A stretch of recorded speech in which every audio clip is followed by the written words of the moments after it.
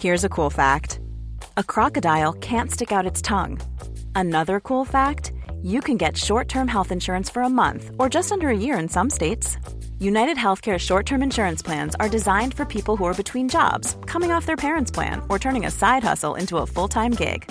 Underwritten by Golden Rule Insurance Company, they offer flexible, budget-friendly coverage with access to a nationwide network of doctors and hospitals. Get more cool facts about United Healthcare short-term plans at uh1.com.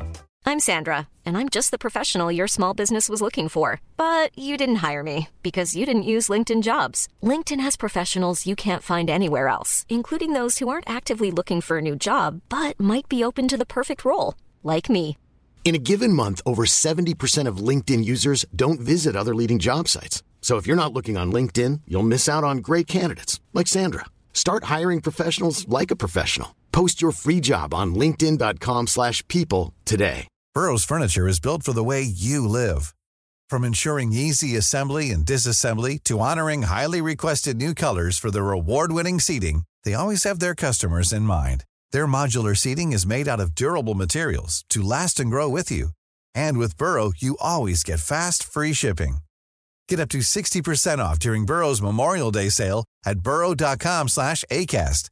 That's burrow.com/ACAST. burrow.com/ACAST. Hello? Hello? Podcast Network Asia.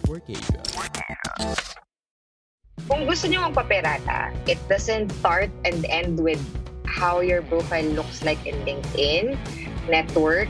Kailangan pa rin yan ng hard work. Mga Immortal, I'm Stanley Chi, your host for the Underpaid Podcast. We talk about work-related topics in a light manner na parang nagchichismisan lang tayo sa pantry. It's a pro-employee podcast na siguradong relatable sa lahat ng nag-opisina, pumapasok man, petics o work from home. So subscribe to Underpaid and enjoy the show. Mga Immortal, welcome to the Underpaid Podcast where we talk about work-related topics in a light manner. Ngayong January 2021, talamak ang pamimirata ng mga iba't ibang kumpanya. Sa mga star employees ng mga several companies, di ba? May mga ganyan eh. May mga, kumbaga sa basketball, may mga scout ang iba't ibang kumpanya, tapos sinecheck lang, mukhang okay itong kunin para sa bagong department na ginagawa natin. Pero kayo mag-alala, kasama ko ang Bumbarkada, si Makoy Pare, Madam HR at si Papi Lex para ikwento sa inyo kung anong gagawin nyo para mapansin kayo ng mga kumpanyang namimirata at kung ano yung gagawin ninyo. Makoy, Madam HR, Papi Lex, Hello. kumusta kayo? Yes. Hello. Magandang gabi. Kamusta kayong lahat? Ang mga po pala si Makoy Pare, your showbiz bro, ang inyong macho next door. At si Madam HR na busy dahil ngayong January marami siyang kinakausap dahil may mga nagpapahagi. Namimirata ba siya? Namimirata ka ba? Tama. Oo naman. Tama yung sinabi ni Stan. Pero alam niyo ba kung bakit January namimirata yung mga kumpanya? Oh. Bakit? Ang hula ko kasi nakuha na yung 13th month pay. Yun ba, madam? Ano daw? Nakuha na kasi nila yung 13th month pay. Kaya alam nilang willing na lumipat yung mga tao. Well, that's one. Pero besides that, yung mga companies kasi, after nila mag-plan ng mga November, December for next year strategy, bigla silang makakaisip na, sige, para magawa ko to, kailangan ko ng bagong tao. Ganyan. Kailangan ko magdagdag ng ganito, dagdag ng ganyan. So, nagsastart sila maghanap ng tao January kapag willing na umalis yung mga tao kasi nakuha na nila yung 13th month nila. Tama yun. Saka naka-attend na ng Christmas party, nakuha na yung mga premyo sa raffle. Mga raffle. Nakuha yung oven toaster. Nakuha na yung rice cooker. Oven toaster. Yung mga extension cord na napanalunan sa raffle. Okay na. Tali, Che. Anong kumpanya yung namimigay ng extension cord? Mga hardware.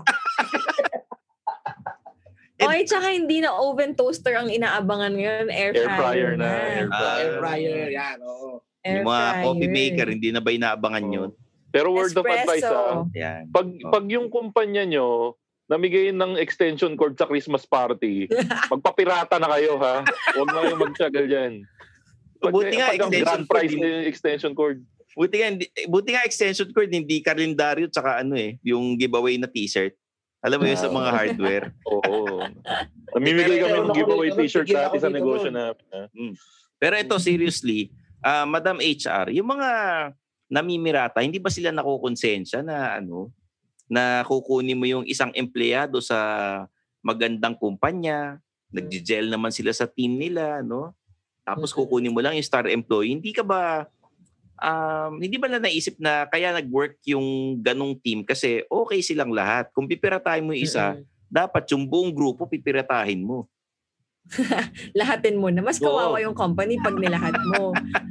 Naubos sila lahat bigla. Oo. Pero hindi, alam mo, yan talaga ang, paano ba to? Ang trade ng HR, tao talaga. Kaya nga human resources, diba? So, kung ayaw mong mapirata yung mga tao mo or gusto mong madali kang makapirata ng ibang tao, gandahan mo yung mga benefits mo, gandahan mo yung employer branding mo. So matagal-tagal pinagpaplanuhan para lang makapirata kami ng magagaling na tao. So kasama talaga 'yun sa trade, sa trabaho. In fact, meron ng mga tao na 'yun lang ang ginagawa.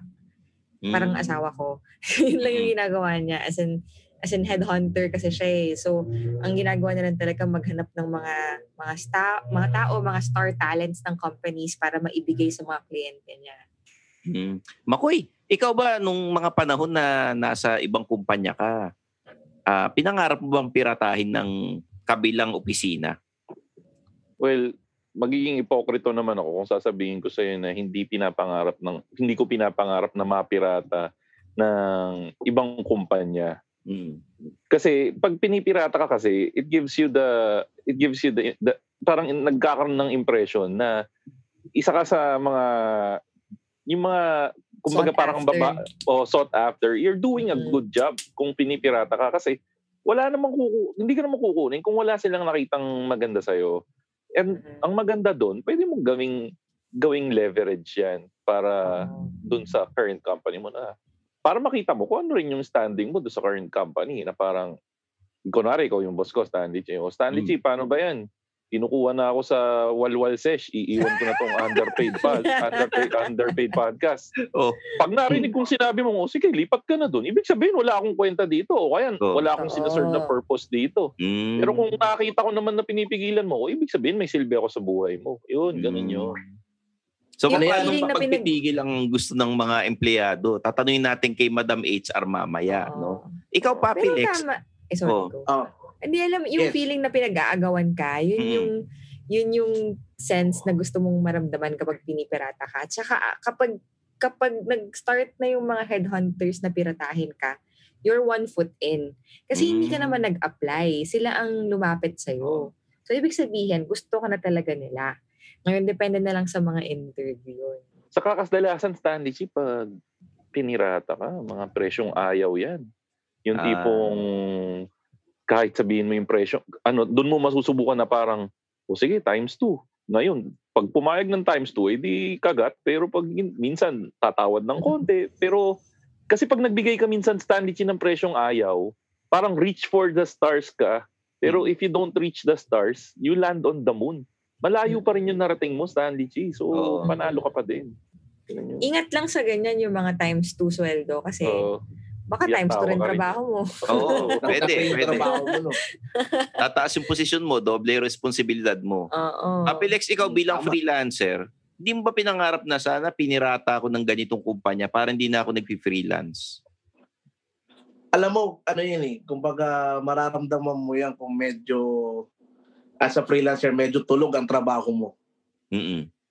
Parang ngayon, medyo ang freelancers ngayon, medyo talagang totoo naman na talagang wala or meron man suntok sa buwan, meron isa. Pero yun, siguro sa ngayon, ang sigurado karamihan ng mga freelancers ang iniisip, sana meron silang regular. Or sana may mag-offer sa akin ng mas maayos at sa parang kumbaga ang freelancers ngayon, ang mga iniisip ngayon, sige, kahit ganitong sahod, okay na, basta regular. Ganun ang madalas nang iniisip ng regular. Pag halimbawa, kunwari, ang isang freelancer wala, hindi nakaka-racket, yun ang iniisip nila. Kumbaga ang sinasabi nila parang okay na yung ganito. Sabi mo? Parang Iba yung narinig ko. Alin? Ulitin mo yung statement mo. Oh. Ganito, yun nga sinasabi ko, halimbawa, yung freelancer, talagang walang racket. Iisipin nun na parang sana, regular ako o may regular ako ng trabaho na kahit ganito lang yung sweldo ko, sige, papatusin ko na dahil regular naman kaysa naman na wala. Parang gano'n. Okay. Rewind nyo na lang guys doon sa sinabi niya kanina. Parang nahilo rin ako doon sa sinabi ni Papi Lex. Iba yung narinig ko eh. Buti na lang ninulit mo. Sige, tuloy mo, Papi. Pero mga immortal na mga listeners natin, no, bibigyan namin kayo ng mga tips kung paano kayo mapirata ng ibang kumpanya or paano kayo o-offeran o mapansin. Di ba? Madam HR? Hindi mo yung boss ng kabila. Agad-agad. Naman, wag ganon. Hindi naman sila namimirata yung mga HR eh. Ang unang bibigay ng tip si Madam HR. Sige. Una, pwede mong gawin, kasi nga nagpapapirata ka, di ba? Hindi ka naman nag-a-apply. Pwede mong i-update yung LinkedIn profile mo. Ayusin mo siya. I-curate mo siya based on the position na gusto mong ma-applyan. Tapos, it gives you better chances kapag yung headhunters o yung recruiters ng company na prospect mo, nag-start na silang maghanap, ikaw yung una nilang makikita.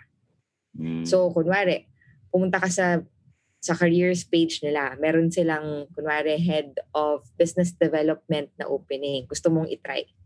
Tingnan mo yung qualifications, tingnan mo yung job description, tapos gayahin mo ng konti yung mga skills, yung competencies na hinahanap nila. Tapos i-update mo yung LinkedIn mo. Pag nag-search sila, ikaw yung una nilang makikita. Exactly. Cheat code ko rin yan, madam. Ginagawa ko. So effective pala talaga yan. Oo, totoo. Kasi kahit ako, recruiter din ako, di ba? So una kong pupuntahan usually LinkedIn. So yung mga designer namin, mga engineers, kung ano yung makitang keywords sa search ko, nagbo-boolean kami sa LinkedIn. Kunwari, pag nag-boolean ka, yung mga profiles na may ganong keywords, yun yung lalabas sa akin. So kung meron kang pinoprospect na company, nakita mo yung opening, hindi naman copy-paste, wag naman sobrang obvious. Baka naman word by word yung nilagay mo. Yung keywords lang and phrases on their job description, dun sa job ad, ilagay mo sa LinkedIn profile mo. Pero, is it advisable, di ba, yung LinkedIn parang Facebook na rin yan? Pwede bang dapat i-add mo yung mga headhunters sa iba't ibang kumpanya or HR na iba't ibang kumpanya? Advisable ba yan? Technique din yun. Pero hindi ka na namimirata noon. Nag-start ka na magparamdam. Pero meron akong mga, as in ako, headhunter din ako. Si Jerome, yung team ko, ganyan. May mga nag-a-add sa amin, nagtatanong, mga ngamusta. Yung New Year, ayan, after nung 13th month season, may mga nagme-message. Na parang, hi Faye, Happy New Year, ganyan. I saw you have an opening on this. Tapos pagkakita ko sa pangalan, nag-apply na pala sa job ad, hindi siya qualified. Yung mga gusto lang magpa-extra pansin, pwede mo rin gawin yun. Pero wag yung sobrang, wag sobrang halata, wag sobrang hard sell. So maganda na sobrang discreet, tapos pakita mo lang na nagmamatch yung skills mo dun sa hinahanap nila. Tapos pwede bang you have to act like parang hindi ka nag-a-apply? Oo. You have to act kasi, na parang pag kinontak ka kinontak ka ni Madam HR, tapos parang ikaw naman busy kasi ako ano bang, meron, ganyan. Nangyari pa-inosente. Suplado, di ba? Suplado, hard to get. Di ba pag may crush ka, tapos nag-start manligo, so kunwari ayaw mo. Kasi they're gonna want you more. Pagdating naman sa trabaho, pag nagpakipot ka, mas may chance ka mag-leverage on demands. Yung kinakwento ni paring Makoy kanina. Pwede kang humingi ng extrang benefits, pwede kang humingi ng mas malaking sweldo kasi pinaghirapan ka nilang mapirata. So, alam mo yun, mas malaki yung chances mo na makapag-negotiate ng mas magandang sweldo kapag hindi ka masyadong obvious na napatay ka dun sa opening, dun sa company nila. Diyan mo na rin pwede i-hear it, Stanley Chi, na may bond kasi ako dito sa current company ko Hindi ko kayang bayaran yun. Pero kung willing kayong bayaran, baka i-consider ko. Yung mga ganun, yung mga... Oo, bukod doon, ang gusto ko, ako, di ba pag nag-i-interview ako, gusto ko nakakarinig sa employees na happy pa ako dito eh. Meron akong responsibility. Gusto ko silang matulungan hanggang, kunwari, gusto ko silang matulungan hanggang matapos yung project namin sa May, ganyan. Kasi it shows na dedicated sila. Pero may times na alam kong may etos lang. nagchuchu lang sila. Paano Pero nangyari, alam mo yun, paano kung may non-compete, may pinirmahang ganun? Hindi siya pwedeng lumipat sa competitor. Oo. So, pwede ka magpapirata, hanap ka ng company na wala sa line of industry ng company mo ngayon para hindi ka maipit. Okay. Hi there, I'm Coach Laika Maravilla. Whether you're looking for a new opportunity, a new position, or a promotion, I'm here to help you land your dream job. Let me walk you through what you need to do before, during, and after your next job interview in the Get Hired podcast. Listen, learn, and get hired now.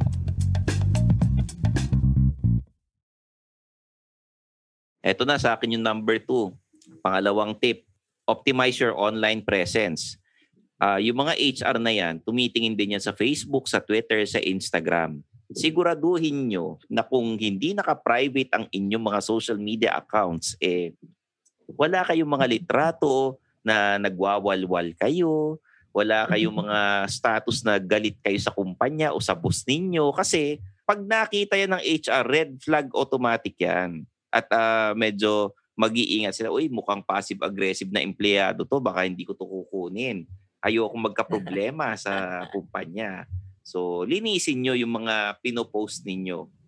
Make it as wholesome as possible, and yung talagang it must be politically correct, di ba?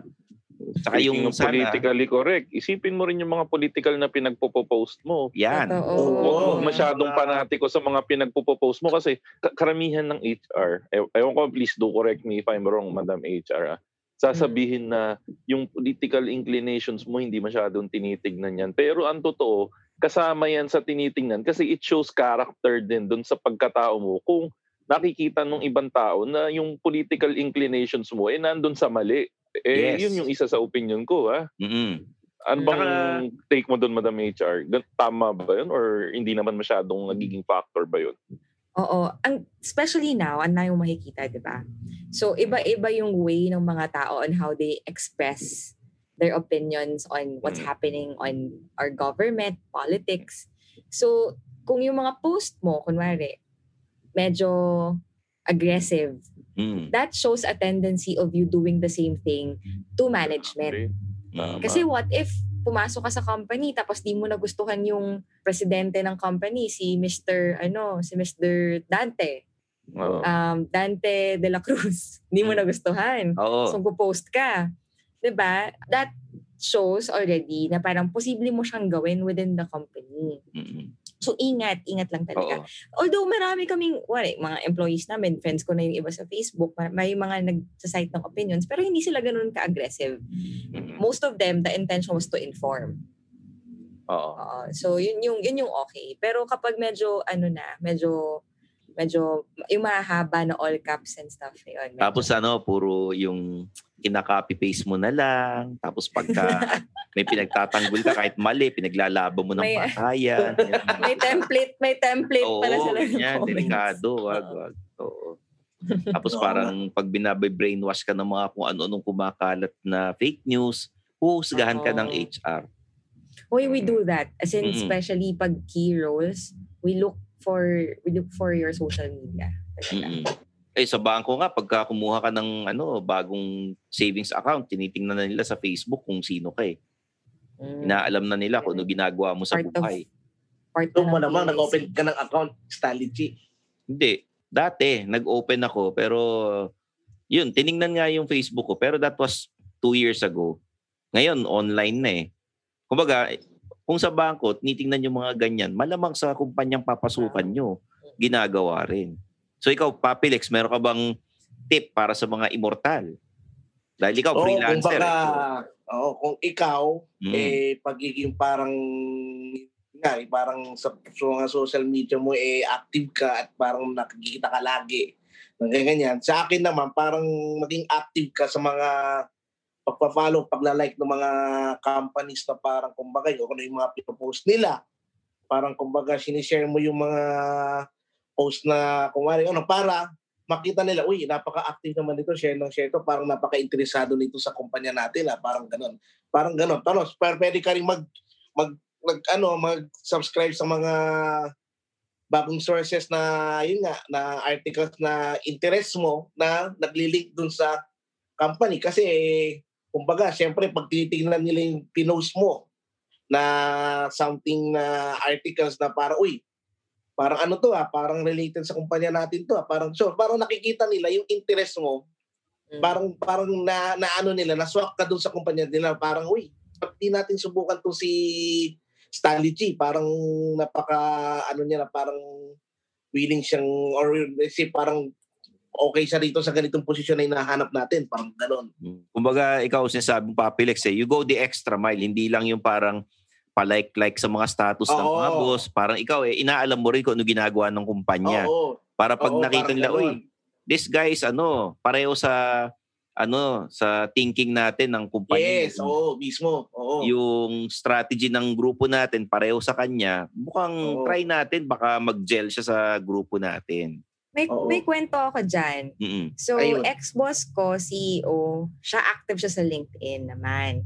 Madalas siyang nagpo-post ng yung mga sarili niyang articles, contents, ganyan. Nagpo-post siya ng, kunwari, questions sa mga network niya.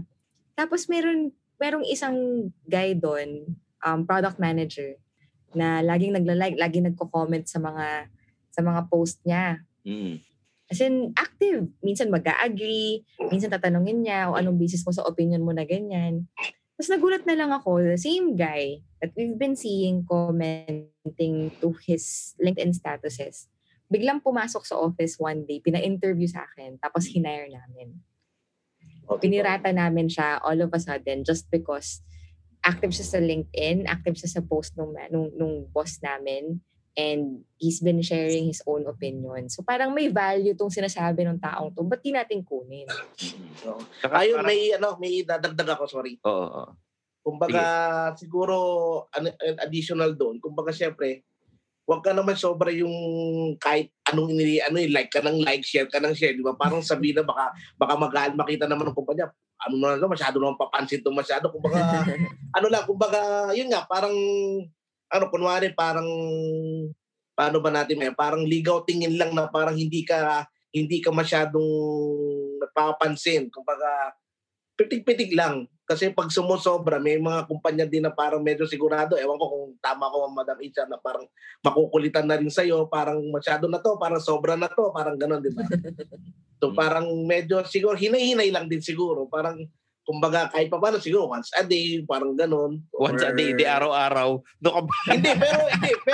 Pero di ba, kadalasan sa kumpanya, may limang post, alam mo ganyan, i-like mo lahat, pero siguro, sige, every other day or once a week, mga ganun na lang, sige.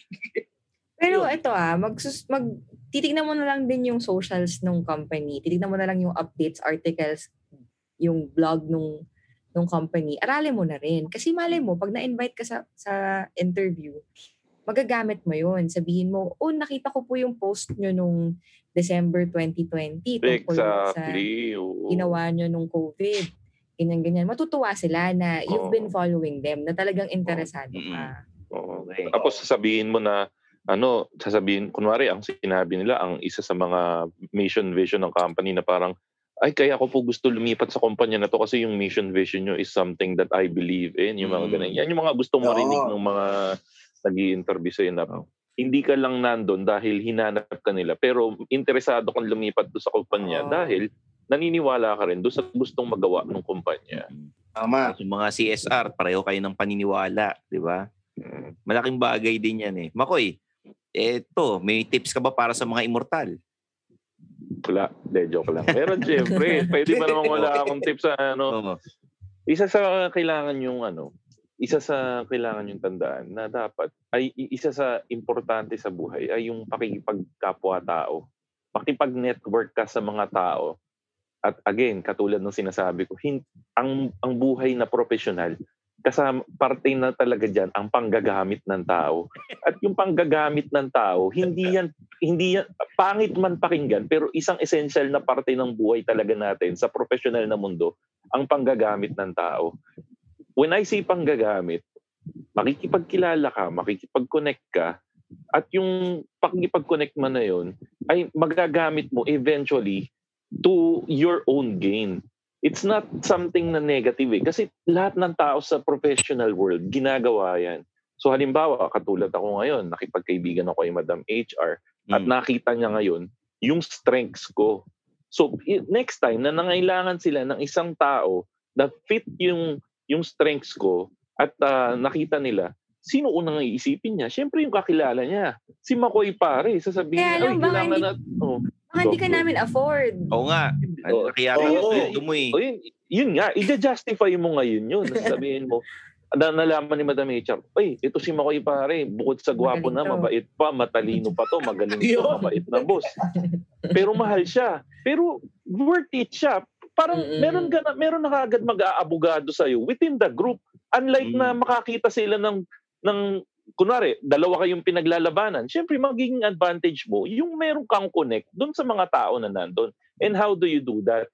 Ako, to be honest, Madam HR, nung nagsisimula ako sa LinkedIn, medyo ma-pride pa ako na hindi ako nag-a-add nung mga tao na hindi ko kilala. Pag may mga HR person na nag-a-add sa akin, hindi ko ina-add kasi sabi ko, parang Facebook ko to kasi personal ko to. Pero nakita ko na parang mas effective na nag-a-add ka rin pala ng mga ibang HR recruiters or mga tao na posibleng mo makakonect kasi nakikita nila kagad yung profile mo. So parang yung doon sa mga HR recruiters, please, again, Ms. Madam HR, please do correct me if I'm wrong. Kasi madaming HR na nag-a-add sa akin minsan sa LinkedIn. And I get random messages from them minsan offering me positions na minsan napapalaway ka talaga kasi sabi, mukhang juicy to Kundi lang ako masaya dito sa kumpanya ko, hindi talaga mukhang kinonsider ko na to. Ang maganda doon, you're being given the option. Unlike yung naranasan ko rin naman kasi na parang tagtuyot yung LinkedIn ko sa yung mga job street ko. Parang ang sakit sa loob na wala ka natatanggap na offer ng 2 buwan, 3 buwan. Parang lumalabas sa feeling mo na may silbi pa ba ako? Parang marketable pa ba ako? Hindi ka na in demand. Oo, in demand. Pero minsan, nararamdaman mo, sa isang linggo, 3 yung nag-offer sa akin at mukhang serious offer. Yun yung isa sa mga advantages ng networking, Sandy. So, okay. May tatanong ko. Saka yun nga, never burn bridges din. Kasi yun yung isa sa pinaka-importante. Kasi napakaliit lang talaga ng professional. Okay. So, alam mo ba, di ba nabanggit mo na rin naman na parang dapat ma-justify. Kunwari, mahal na yung sweldo ni Makoy. Kailangan natin maghanap ng iba. Pero kung kaya kong i-justify at nagkatrabaho na tayo dati, mas madali kitang mapipirata. Ngayon, ang nakikita ko talaga sa industry, usually, yung mga napipirata, pinipirata ng mga ex-boss nila, mga tama. Yes. Sila lang. Oo. So, wag kayong mag-burn. Kasi merong kumbaga sa Friendster, may testimonial na Oo. Parang nakatrabaho ko na to, ganyan, okay to. May ganun sa LinkedIn, ha? Yun pa pala. May testimonial na ba sa LinkedIn? Meron. Ay, oo, meron. Naalala ko na, meron. May term doon nakalimutan ko yung tawag. Yung parang... Wait lang, tingnan ko. May recommendations. Tapos iaano mo kung ano yung mga skills na pasado siya para sa'yo. So parang, kunwari ikaw Stanley Chi, ikaw, friend kita sa LinkedIn. Parang, Makoy pare has recommended that Stanley Chi is good at hosting. Ganon. Good so, in selling nails, parang ganon. Selling nails lang niya. And t-shirts. T-shirts. Mga ganon. Meron pa lang yun. Pwede kayong mag-request sa colleagues nyo ng sa mga dating boss nyo, request kayo ng recommendations. That shows good relationship with coworkers. Tapos, parang yun na yung sabi niya nga, parang testy. Testy sa sa Friendster. Ano ba daw HR? Testimonial. Testy.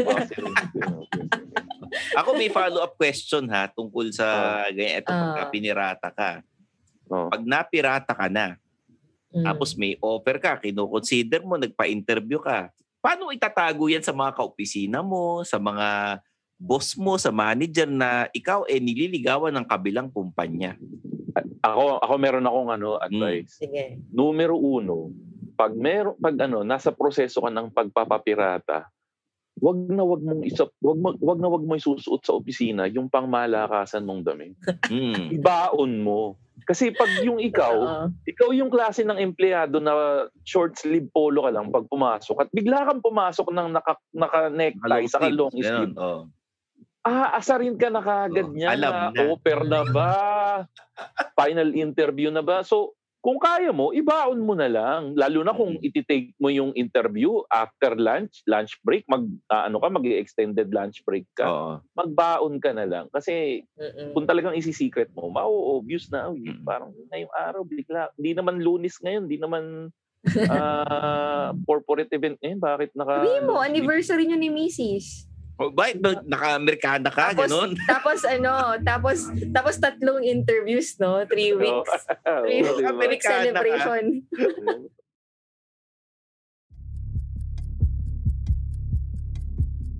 If true crime is your thing, check out a killer new podcast, The Last 24 Hours, where we examine gruesome true stories of murder here and around the world. Season 1 coming soon on Spotify, Apple Podcasts, and all other podcast platforms.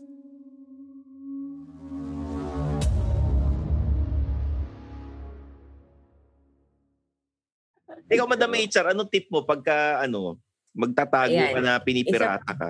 Isa pa sa basic tip ha. Huwag kayong sasagot ng number na hindi naka-record sa harap ng office mates. No? Kasi basic etiquette naman na alam mo yun, kapag may tumawag sa'yo, lalabas ka ng room, lalo na pag may meeting, syempre hindi may iwasan what if kumakain lang kayo, ganyan. Madaling iwasan ngayon to ha, by the way, kasi work from home. Pero kapag may kasama kang workmate at naririnig nila, huwag mo sasagutin. Pwede mo namang... Yung mga hihirit ng sorry, now is not a good time. Maybe can I call you back? Ganun. Obvious yan. Tapos sasabihin mo, nanay ko. Di ba ang formal? Sobrang obvious. Sobrang obvious. So, huwag niyong sasagutin. You can always call your headhunters back naman eh. Pero one advanced tip naman, pag nasa interview ka na, pwede mong sabihin sa recruiter. Marami ako nakakausap na ganito, sabihin nila na hindi ako actively looking, I don't want my company to know. Pwede mo yung sabihin sa headhunter mo or sa recruiter mo or dun sa bagong company na nag-i-interview sa'yo. Sabihin mo, hindi ka actively exploring and you don't want your current company to know. Tutulungan ka nila. Madam HR, ako magtatanong naman ako sa'yo. Kasi sige. Di ba nga naikwento ko kanina, dati kasi naranasan ko na ako yung naghahanap ng trabaho. Tapos, naranasan ko na minsan hindi ako binabalikan ng mga HR recruiter kasi nga parang hindi sila interesado sa akin. Tapos dumating naman yung, parang sa akin, nasasaktan ako sa ganun. Tapos dumating naman ng panahon na medyo bumaliktad ang mundo na minsan, yun nga, tulad ng sabi ko, sa 1 linggo, may 3 magme-message sa'yo, asking if you're interested. Ang kadalasang ginagawa ko dyan, nagiging extra nice ako dun sa mga recruiter na gano'n, na parang, I'm sorry, right now, I'm not interested, or I'm not actively looking for other opportunities outside my current company. Nire-replyan ko ng gano'n. Tapos may hirit pa ako na, but I would love to be reconsidered for any other future positions that you might have. Ano ba yun? May extra effect ba yun doon sa recruiter o parang dead ba lang sila sa gano'n? Ikaw sa personal na parang na-i-database nyo ba yung gano'n? Oo, as in gusto ko, ninonote ko yun. Meron akong nakasave na mga profile sa LinkedIn na gano'n. Kasi, ibig sabihin, alam mo yun, they take time to parang at least explore you eventually. It's just that hindi talaga nila gustong umalis ngayon. Okay lang yun. Meron pang iba nagre-reply, I could recommend someone to you. Ayan, oo. Nagawa ko din yan. Oo. Kung yari, Madam HR, ikaw, headhunter ka, si Makoy, mabait na nagre-reject siya na interesado ako sa ibang job offer ngayon, di ako interested. Pero baka in the future pwede. Wala bang aplikante nagsabi, Madam HR, hindi ako interested na na dun sa job offer, pero pwede bang mag-coffee tayo? Wala bang naggaganon? Iba na yun. Iba nangyayari sa mga HR. Parang nabaliktad. Hindi, di ba syempre, imposible namang hindi chine-check ng mga aplikante. Sino kaya itong kumontak sa akin? Ang ganda ng boses. Tingnan ko kaya sa Facebook yung number. Tapos nakita, uy, ang ganda. Wala bang maganon? Hindi, pag meron ganun. Pero usually, pag may ganung nagme-message, iba na yun. Either magbebenta ng sabon or magtatanong kung... Magbebenta ng sabon? Oo, seryoso. Pero yun, Stanley G, balikan ko. Doon nga sa isang tinip ko kanina, yung building networks. Yun yung isang, yung sinasabi nga ni Madam HR, na when you build networks, isang advantage din yun. Kasi nga, naalala ko lang din, na if ever may mga instances nga na may nag-o-offer sa akin ng trabaho. Tapos yun nga, ako masaya ako sa current company ko. At alam ko na meron akong mga kaibigan na worthy or parang good enough to put my name behind that person. At alam ko na naghahanap sila ng better opportunities. I pass them to the headhunters. I pass their profiles na parang iniisip ko kasi parang it's also building a relationship with those headhunters na parang... Alam mo, anong sasabihin ng headhunter pag ganun ka, parang McCoy? Sabihin niya, sige, interviewin natin to, pero mas gusto ko talaga yung McCoy. Alam mo yan, a few months later, pag may mas mataas na posisyon or mas magandang role, babalikan ka niyan. To pogi points na naman yun. Parang ilang pogi points. Ilang points sa heaven yun, Madam HR? Mga 200. Baka hindi sa heaven. Kung heaven yung pangalan ng company, mga 10 points to heaven. Alam mo, tingin ko, yung sinasabi ni Madam HR na ganyan, para kumbaga merong nanligaw sa'yo. Tapos sinabi mo, may jowa kasi ako ngayon Pero alam mo, may kaibigan akong maganda, papakilala ko sa'yo. Tapos diba? Niisip mo, alam mo, hindi ko type tong taong to. Mas gusto ko pa rin yung nag-reject. Ganon. Diba? Exactly. Yun, parang sa panliligaw. Ganon lang yun. Pero at least, alam mo sa utak mo na you did something for the person na nagre-recruit. And yan nga, yung sa tao na posible. Maganda pa rin yun. Nakatulong ka pa.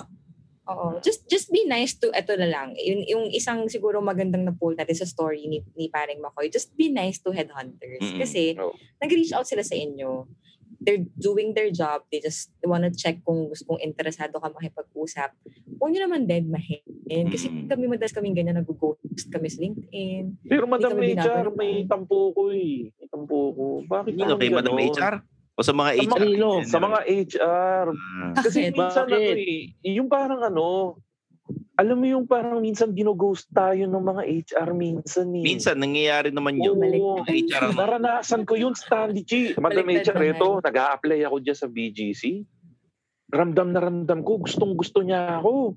Biglang sinabi, next meeting natin, mukhang ilalatag na natin yung offer namin sa'yo. So ako naman, si Tanga, umasa na ako na parang, mukhang dito na ako mag-o-office. Tapos, nirondahan ko na yung paligid, inaral ko na, dito ako kakain pag nagtatrabaho na ako dito. Biglang hindi na ako kinontak bigla. Tapos, nagkamali ng text sa akin na parang, nag-text bigla sa akin na, nandito ka na ba sa office? Mag-send na tayo ng offer. Tapos, nung nireply, tuloy na ba tayo? Tapos, dinedman na naman ako. Parang, ang sakit-sakit. Madam HR, talaga bang policy ng mga, na hindi na talaga balikan yung mga hindi sila interesado? Kasi sasabihin nila minsan na, we'll call you. Pero, hindi nila, may mga HR na hindi na talaga tumatawag Ano ba talaga yung, ano ba yung Morse code dyan na pag sinabing will call you? Ibig sabihin nun, hindi ka na nila tatawagan, bahala ka na sa buhay. Ako naman, when I say will call you, binabalikan ko naman talaga. Tsaka meron akong sorry naman, pero kahit templated yon, meron akong sinasend na thank you note, for your, tsaka regret letter. So kumbaga parang depende sa tao pa rin. Depende sa HR. Alam mo, tip ko sa mga immortal na nabibiktima ng mga ghosting na HR. Yung mga Gerald Anderson movies. Oo. Pumunta kayo sa Glassdoor. Hanapin niyo yung company doon. So si Glassdoor naman, para siyang Yelp for companies. May mga review doon, not just from employees. Anonymous to ha, may mga review ng employees. Oh, maganda benefit dito, ganyan. Merong isang tab doon for recruitment. Sabihin nila, oh, itong company na to, hindi na kami banalikan, ganyan. Anonymous yun. Pwede kayo mag-iwan ng review doon. So, minsan, kapag yung mga nag-a-apply, pumupunta rin sa Glassdoor to see anong recruitment process, mabait ba yung mga tao doon, anong benefits nila. Pwede ka mag-post doon. Papi Lex, naranasan mo ba yung ikaw, dahil mga freelancer kayo, nagkasabay yung event, tapos sinabi ng kliyente, Dexter, wag mo na siputin yung event na, na tutugtugan nyo, dito ka na lang sa amin. Dodoblehin ko yung event na... Oo, yun, Papi? Talamak niya, may mga taong ganyan na talagang, kunwari, itong Group A, sinabihan na ng itong February. Ang event is, kunwari, August. So, yung taong yon between March, April, May, June, July, August, kumbaga, let's say, at kung meron siyang makukuhang mas malaki ang offer doon sa same date ng August nung sa tugtog nyo, ang mangyayari nun, na yun, hahanap na siya ng kapalit niya doon sa unang in-ohan niya.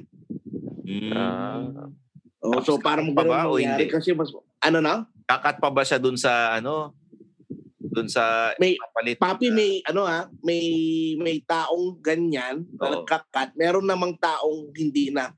Meron ding tao minsan na parang hindi na siya maiya doon sa tao, tanggapin niya. Kunwari last minute lang, diba? Kunwari 2 days before the event. May namirata sa kanya.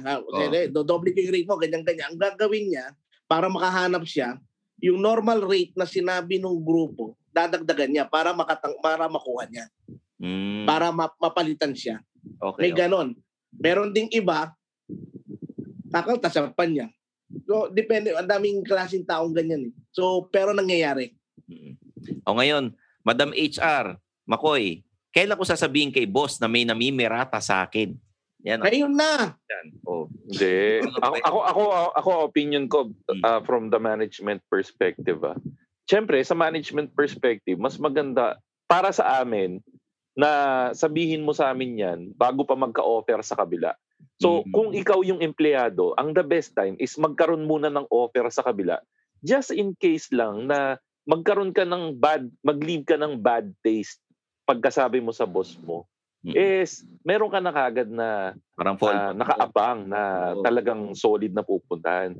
Para lang, nasa iyo pa rin yung upper hand. No, parang sabihin mo, boss, meron na kasing offer sa akin tong kumpanya na, halimbawa, yung 80% podcast. So, Stanley Chi, ino-offeran na ako ni 80% podcast. Lumipat na daw ako doon. Yung 20% daw sa'yo. Yung 20% sa akin mapupunta eh. So, at least, magkakaroon ng decision yung management na, sige, 30% ang bibigay ko, dito ka na lang. O kaya, sinabi bigla sa'yo, sige, lumipat ka na dun. So, at least, nandun na yung para. Hindi unlike yung wala pang offer pala sa kabila, nagsasabi ka na dito. Paano kung sabihin, sige, lumipat ka na doon, tapos hindi na tuloy yung offer sa kabila. Di iwan ka sa ere, di ba? Yun yung best time pag may offer na sa kabila. Maganda ba yung break it to me gently o bibiglain mo? Parang sabi mo, yung parang habang nagmi-meeting, sir, parang may nagpapahaging sa akin. May offer ka na. Okay ka na, meron ka ng fallback na pagka pinakawalan ka, meron ka ng, ano ba yung mas maganda na, sir, alam mo parang nagpaparamdam sa akin si ganitong kumpanya, or yung parang sabi mo, sir, pwede ba tayo mag-usap dun sa, sa isang corner dyan na, kasi, mag-set ka na lang ng meeting. Kadalasan dyan formal meeting or formal one-on-one meeting para mailatag nyo ng maayos yung gusto mong mangyari. Kasi parang magiging ending yan kasi negotiation yan, Stanley Chi na parang kumbaga para kayong mag-shota niyan na parang gusto mo makipag-break tapos yung isa committed pa rin sa'yo na parang bakit mo ko iiwan? Ano bang pagkukulang ko, Stanley Chi? Ganon. Tapos Stanley Chi, may flashback ba? Sorry Wala naman. Sabi ko na. Wala ko naaalala. Hindi, pero yun, parang syempre, sasabihin, gusto mo, dadagdagan natin yung sahod mo. Or ano bang kaya niyang ibigay na hindi ko kayang ibigay sa'yo, Stanley G? Yun. Yan, Kasi inoferan ako ng bahay tsaka ng sasakyan. Kumpanya, ganun. Yun. Pero sundot lang ako. Depende sa relationship nyo rin ni boss. Oo, kung matagal na kayo magka-work, tapos sobrang lalim ng relationship nyo, dapat, alam mo kung paano siya i-approach, unti-untiin mo. Tapos, bago mo siya kausapin, nakalista na sa'yo yung reason mo kung bakit mo kinoconsider yung ibang kumpanya. Kasi for most people, it could be money. Ayan, bahay, kotse, yung mga benefits. It could be the position. Sabihin ko, hindi po kasi ako nag-grow dito. Kung binibigay nila ng trabaho sa akin, mas maganda. Malay mo, biglang magbago isip ng boss mo at i-promote ka, di ba? So, alamin mo yung reason kung bakit mo gustong umalis bago mo kausapin yung boss mo. Pero, yung tama yung sinabi ni Makoy, yung mga sigurista dyan, hintayin yung offer. Kasi mamaya, hindi pala, alam mo yun, okay na pala sa manager mo na umalis kasi okay lang, tapos wala ka palang nakuwang ibang trabaho. Diba? Iirita ka niyan. 3 linggo na, hindi ka pa kinukuha doon? Yung pressure ka. Madam HR, di ba, halimbawa, binigyan ka ng offer ng kabilang kumpanya. Tapos sinabi mo sa namimirata, pwede bang kausapin ko muna yung boss ko? Nagbibigay ng deadline ng kumpanya na, sige, after 2 weeks, pag hindi mo kami binalikan, kukuha na kami ng ibang empleyado. Matagal na yung 2 weeks, ha? Kami, ako usually 5 days. 5 days. Next week, balikan mo ako, ganun. Saka Stanley G, hindi rin tama na tama yung sinabi mo pala na pag inoferan ka naman ng namimirata sa'yo, wag mo kaagad tatanggapin. Always say na you would discuss it with your family, you would discuss it with your wife. Pero yung sinabi mong wife na yun, kasama mo nang i-discuss yun with the current management that you have. Ang isa sa mga naranasan ko dyan, and I think Madam HR would agree on me on this, is that pag ikaw, human-shake ka na doon sa nag-offer sa'yo, at bigla mong tinalikuran yun, medyo bad shot ka na kagad doon sa kausap mo na yun. Kasi naranasan ko na dati na parang nag-commit na sa amin yung isa sa mga inoferan namin. Tapos out of mga last minute na lang, yung tipong magpipirmahan na lang. Or minsan nga, nakapirma na. Biglang we withdraw nung deal. Naku, bad shot ka dyan. So before you sign anything or before you commit or at least say yes to offers, make sure that it's really what you want. Hindi porket na-offeran ka bigla ng kumpanya mo is biglang disregard mo yung deal na nagawa mo. That's sobrang coops na move yun. Huwag kayong ma-pressure sa deadline.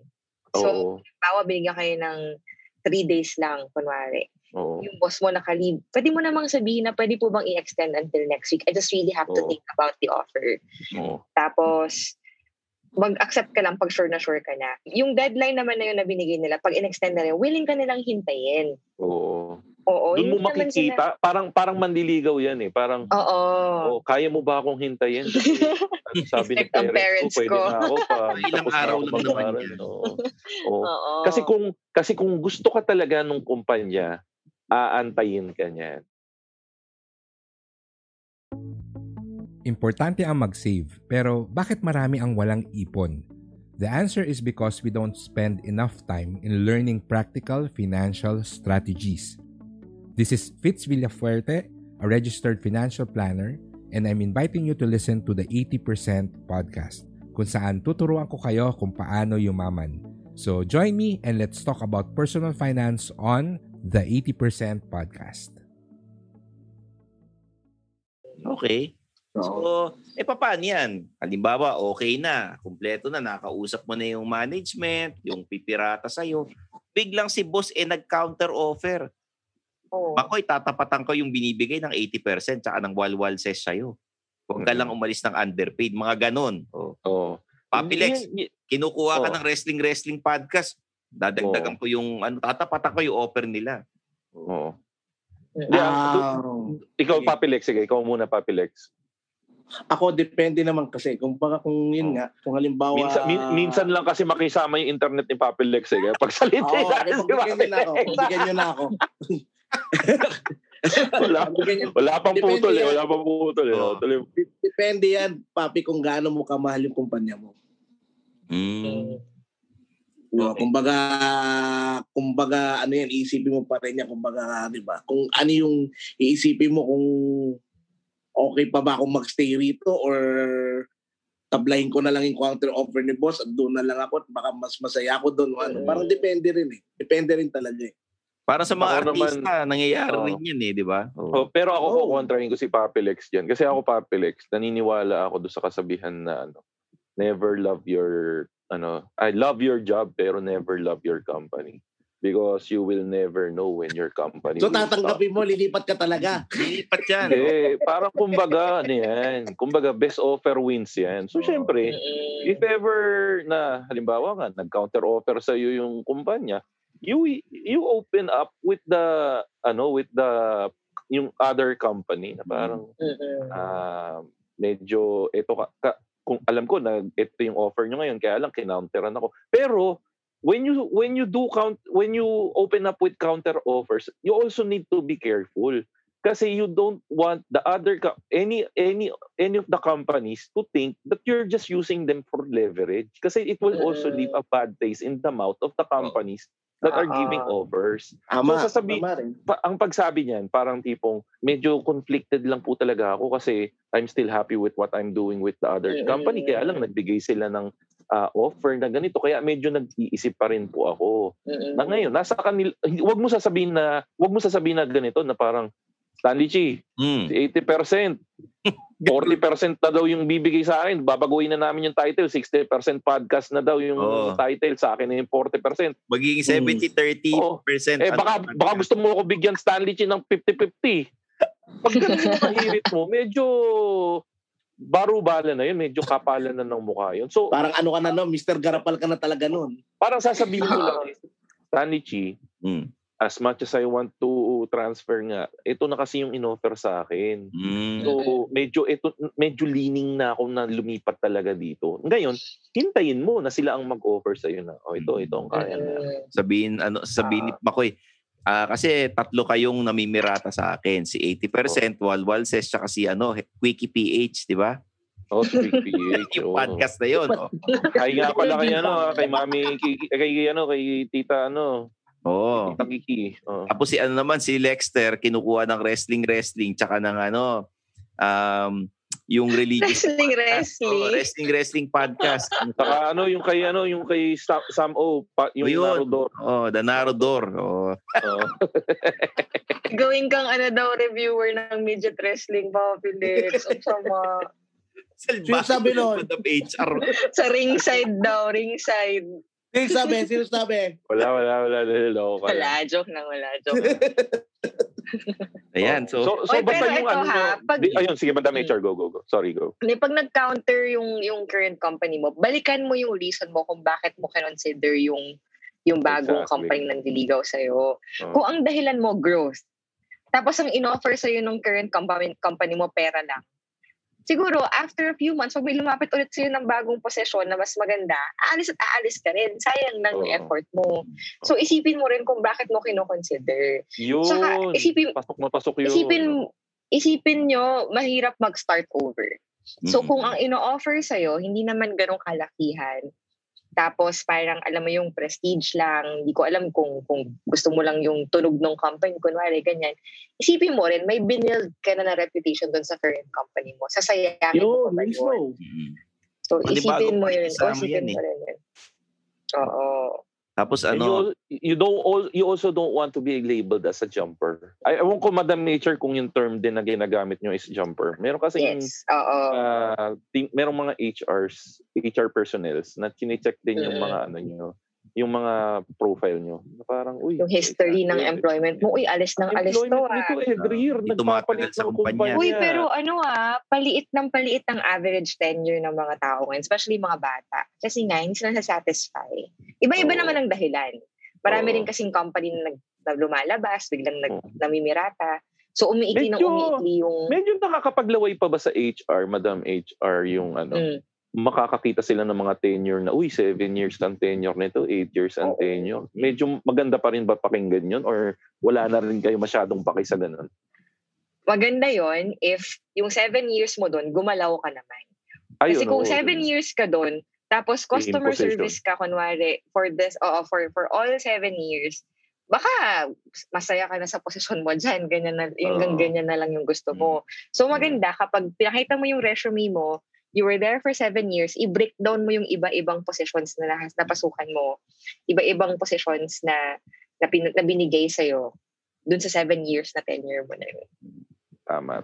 Okay. So, ayan mga Immortal, kita nyo naman, kumpletong-kumpleto yung tips namin para sa inyo kapag kayo pinipirata ng kabilang kumpanya at para kayo ay mapansin at kung ano man ang mga counter offer na mangyari.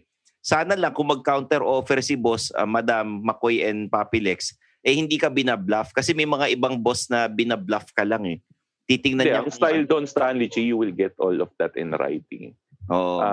Before mo i-reject yung current offer sa'yo with the counter, ensure that everything's in writing or everything has been signed before you reject. Black and white. Importante may black and white, may kontrata, may HR. Tsaka hindi lang si boss yung nagsabi, alam mo naman, yung mga ibang boss, nang babluff minsan, yung parang titingnan niya lang kung hanggang saan kanya pwedeng, kung hanggang magkano ka, anong offer ang kakagatin mo. Tapos yung pala, pagka kinausap mo yung HR, wala akong sinabing ganyan, binibiro ko lang si ganito. Saka if ever naman na mangyari yun, it gives you another reason to leave that company because it's saying, it's showing the character of the management na nandun mismo. So why would you want to stay in a company that has that kind of values? Oo. Tama rin yan. So ayan. Madam, Makoy and Papilex, siguro magbigay tayo ng kanya-kanyang tips natin na bago magpaalam sa episode na to, no? Kung baka may gusto kayong idagdag na paalala sa mga Immortal. Madam. Kung gusto niyo magpaperata, it doesn't start and end with how your profile looks like in LinkedIn, network. Kailangan pa rin yan ng hard work. Kasi nga, at the end of the day, pag pinirata ka at sinabi mo na ito yung mga kaya mong gawin, you should be able to do it. Kasi if let's say, nakuha mo nga yung dream job mo, pero hindi naman pala totoo, at never mo naman pinractice from your current company, sayang yung effort. Diba? So simulan mo from within. So focus on what you're doing. Without knowing it, pinipirata ka na kasi you've been working hard and you've been establishing your name in the industry. Hindi mo na kailangan magpaka-trying hard magpapirata. Okay. Papilex. Ako naman, kumbaga, yun nga, ayusin mo yung trabaho mo sa present na trabaho mo at doon nila makikita or doon nila malalaman sa ibang kumpanya na okay ka magtrabaho. Tapos, kung magdi-decide ka na para lumipat, isipin mo kung ano ba talaga, kung kailangan mo na talagang lumipat, wala ka ng growth or talagang hindi ka na happy sa trabaho ngayon. At yun nga, syempre, yun nga, gaya nung sinabi ni Madam HR na dapat siguro din mo kaya mo yung offer sa'yo sa kabila para hindi ka mapahiya pag nandun ka na. Okay. Makoy? Correct ko lang yung sarili ko kanina, naalala ko yung sinabi ko na it's all about who's giving the bigger offer ng pagdating sa pera. Ang dapat na sinabi ko pala, it's all about who's giving the better offer with regards to growth. So opportunities. It may be financial growth kung yun yung target mo. It may be career growth kung yun yung target mo. So look for a company that will be able to provide you with your needs. Kung ang need mo is more on the financial aspect, then look for that company that can give you financial growth. Pero kung ang need mo is more on personal growth, career growth, then choose that company over the other one. Kasi if you don't strive for that, nandiyan ka lang, maaaring masaya ka dyan sa trabaho, pero ikaw ba bilang as a person, nag-grow ka? So, nang tinapa, puro grow naman eh. Grow kayo ng grow. Kanina pa kayo nag-grow ng grow eh. De, pero doon yun ako sa yung, wrestling. pero yun nga, saka yung isa kasi, yun nga, yung isa sa paborito ko talaga na narinig ko is yun nga, love your job but never love your company because you never know when your company stops loving you. So pag nandun ka sa company mo, gawin mo ng mabuti yung trabaho mo, mahalin mo yung trabaho mo. Pero yun nga, hindi mo alam, minsan bigla ka na nang bibitawan yan kung may mga problema sila. So, okay. Yung sabi nga ni Paring Mako, you define your own career, not your company. Okay. Mga immortal, alam nyo, okay naman magpapirata. Nakakakilig naman, nakaka-flatter pag may isang kumpanyang interesado sa services mo, sa talents mo, or sa skills mo. Pero pag-isipan nyong mabuti kung talagang gusto nyong lumipat dahil hindi ganun kabilis yan. Sa mga susunod na episodes, ikakwento namin sa inyo kung ano yung mga gagawin nyo bago kayo umalis sa isang kumpanya kung sakaling natuloy yung pagpipirata sa inyo. Okay? Make hirap sure kaya kumuha ng NBI clearance ngayon. Worth it yung pagpapirata. Alam mo ba? Teka lang, isa lang. May isa akong ka-opisina. Hindi tumuloy lumipat dahil lang sabi niya, naknanto ko, ang hirap-hirap kumuha ng NBI clearance tas ang lit-lit lang in-offer sa kabila. Dito na lang ako. That's worth it. Okay. So, kanya-kanya yan eh. Yung mga iba gusto magpapirata kasi kung ano man ang gusto nilang mangyari, gusto nila umangat sa karir, gusto nilang tumaas ang sweldo, mas malapit sa bahay nila opisina or kung ano man, no? Kanya-kanyang reason yan. But please, do not overpromise pagka kayo in-interview ng mga HR at ng mga bosses dahil makikita yan pagka kayo nag-umpisa na dun sa bagong opisinang papasukan nyo. So ayan, sana nag-enjoy kayo sa episode ng Underpaid. This podcast is produced by Podcast Network Asia in cooperation with Podmetrics. Pag kayo ay may podcast and you wanna check your rankings, yung mga ilan ng nakikinig, mga ilan ng nagda-download, saan kayo nagtatap, no? Get an account sa Podmetrics and use the promo code Underpaid. All caps po yan, Underpaid. And kung kayo may Mr. Speedy, meron din kaming promo code sa mga first-time users. Less 50 pesos sa total amount ng unang delivery nyo. Use the promo code Underpaid Mr. Speedy. So ayan. Yung promo code nung Podmetrics, binigay mo ba? Meron. Underpaid, all caps. Ayun, Tama. Okay. Ano yun guys, case sensitive yun. So gamitin nyo yung Underpaid na Underpaid is spelled MACHONG. Iba. Iba pala, sorry. Spelling niya. Sorry. So, malapit na tayo sa 100 episode natin. Mga immortal, abangan nyo yung pakulo namin. Meron kaming gagawin na malaking webinar na may iba't ibang guests. Siyempre, kasama yung barkada pa rin na Underpaid. So, abangan nyo yan. Okay? I'm Stanley Chi for Makoy Pare, Madam HR, and Papi Lex. Thank you for listening to the Underpaid Podcast.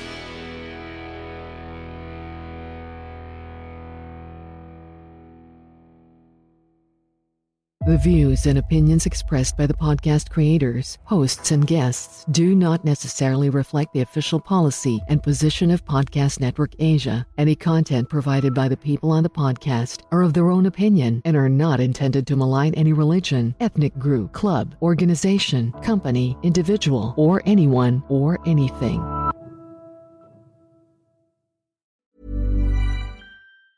Planning for your next trip?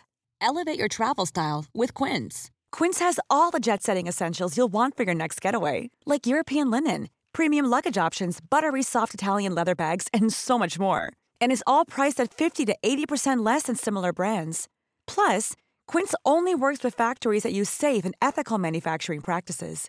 Pack your bags with high-quality essentials you'll be wearing for vacations to come with Quince. Go to quince.com/pack for free shipping and 365-day returns.